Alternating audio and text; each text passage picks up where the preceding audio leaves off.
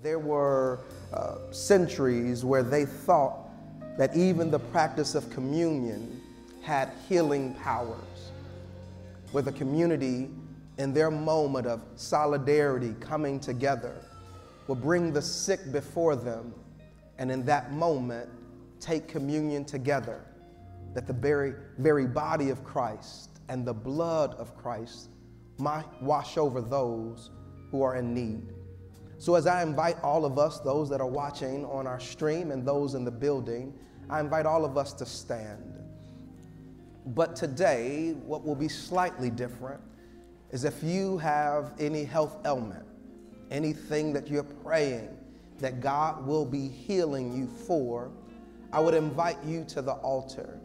And as we take communion together today, we'll take it as a community, but also knowing that we get a chance to bear the burdens of one another. What makes the church and really the community so special is that we share not just in the joys of God, but even in the suffering of God. And when we share that suffering together, it's made a little bit lighter. When we share that suffering together, it's made a little bit more palatable. When we are willing to share not just in the joys, but even in the challenges, we begin to bear the marks of the Christian community that has emanated for millennia. So today, as we prepare, let us lean even deeper into our community together.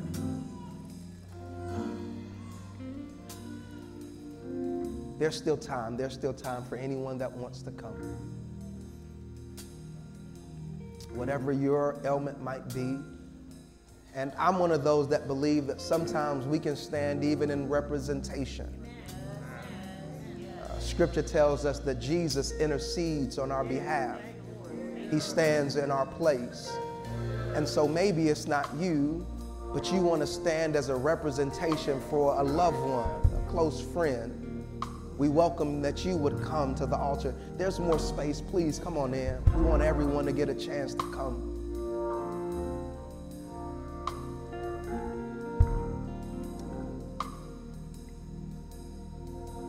And if we can, let us prepare our hearts and minds together in prayer. Holy and wonderful God, we come to you with thanksgiving in our hearts, acknowledging the amazing beauty and glory that you are. Thank you for your overarching care. Thank you for the intricacies that you continue to provide for us in our daily lives. Thank you for your grace and your mercy. And thank you that you send them chasing after us. And now, God, as we come, we want to prepare ourselves. Scripture reminds us that we don't want to take this meal unworthily, but we want to review ourselves, be honest before you, truthful before you. And so I stand as the voice piece for our community, God, asking for your forgiveness. God, we ask that you would forgive all of the things that we have done, all the things that we have said, all the thoughts that we have held that have been unlike you, all the ways that your light has not been able to shine in us and through us, being hampered by our own sinfulness. God, we ask that you would forgive us. And we thank you that this ritual reminds us that it is not our righteousness, but it's the righteousness of your Son, Jesus, whose blood covers over us and washes us clean as snow. So God, we come now asking that you would cleanse us again, making us yours. And God, in this moment, we have standing before the altar these your children who stand in need, either individually and personally, or as a representation of other loved ones who may not have been able to be here. God, we lift them up to you today, asking that as we take these elements, as we ingest your body and your blood, that you would be the remedy for our ailments, God.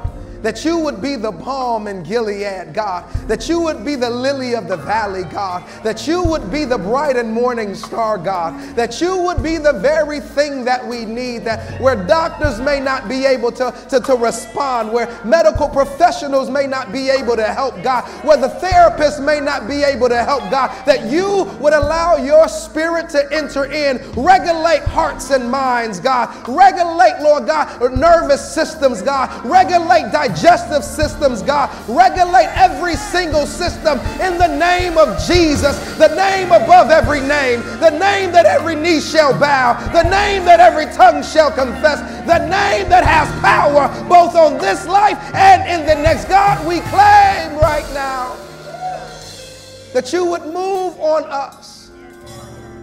And we pray, God, that those of us who are in a good position would bear the infirmity of the weak, that we might send the enemy to flight.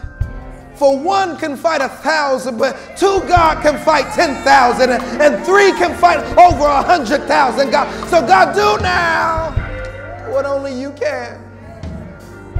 And as we prepare for these elements, let them be medicine for both our bodies and our souls.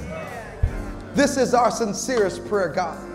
And it is in your marvelous Son, Jesus' name. And all of God's people say, amen.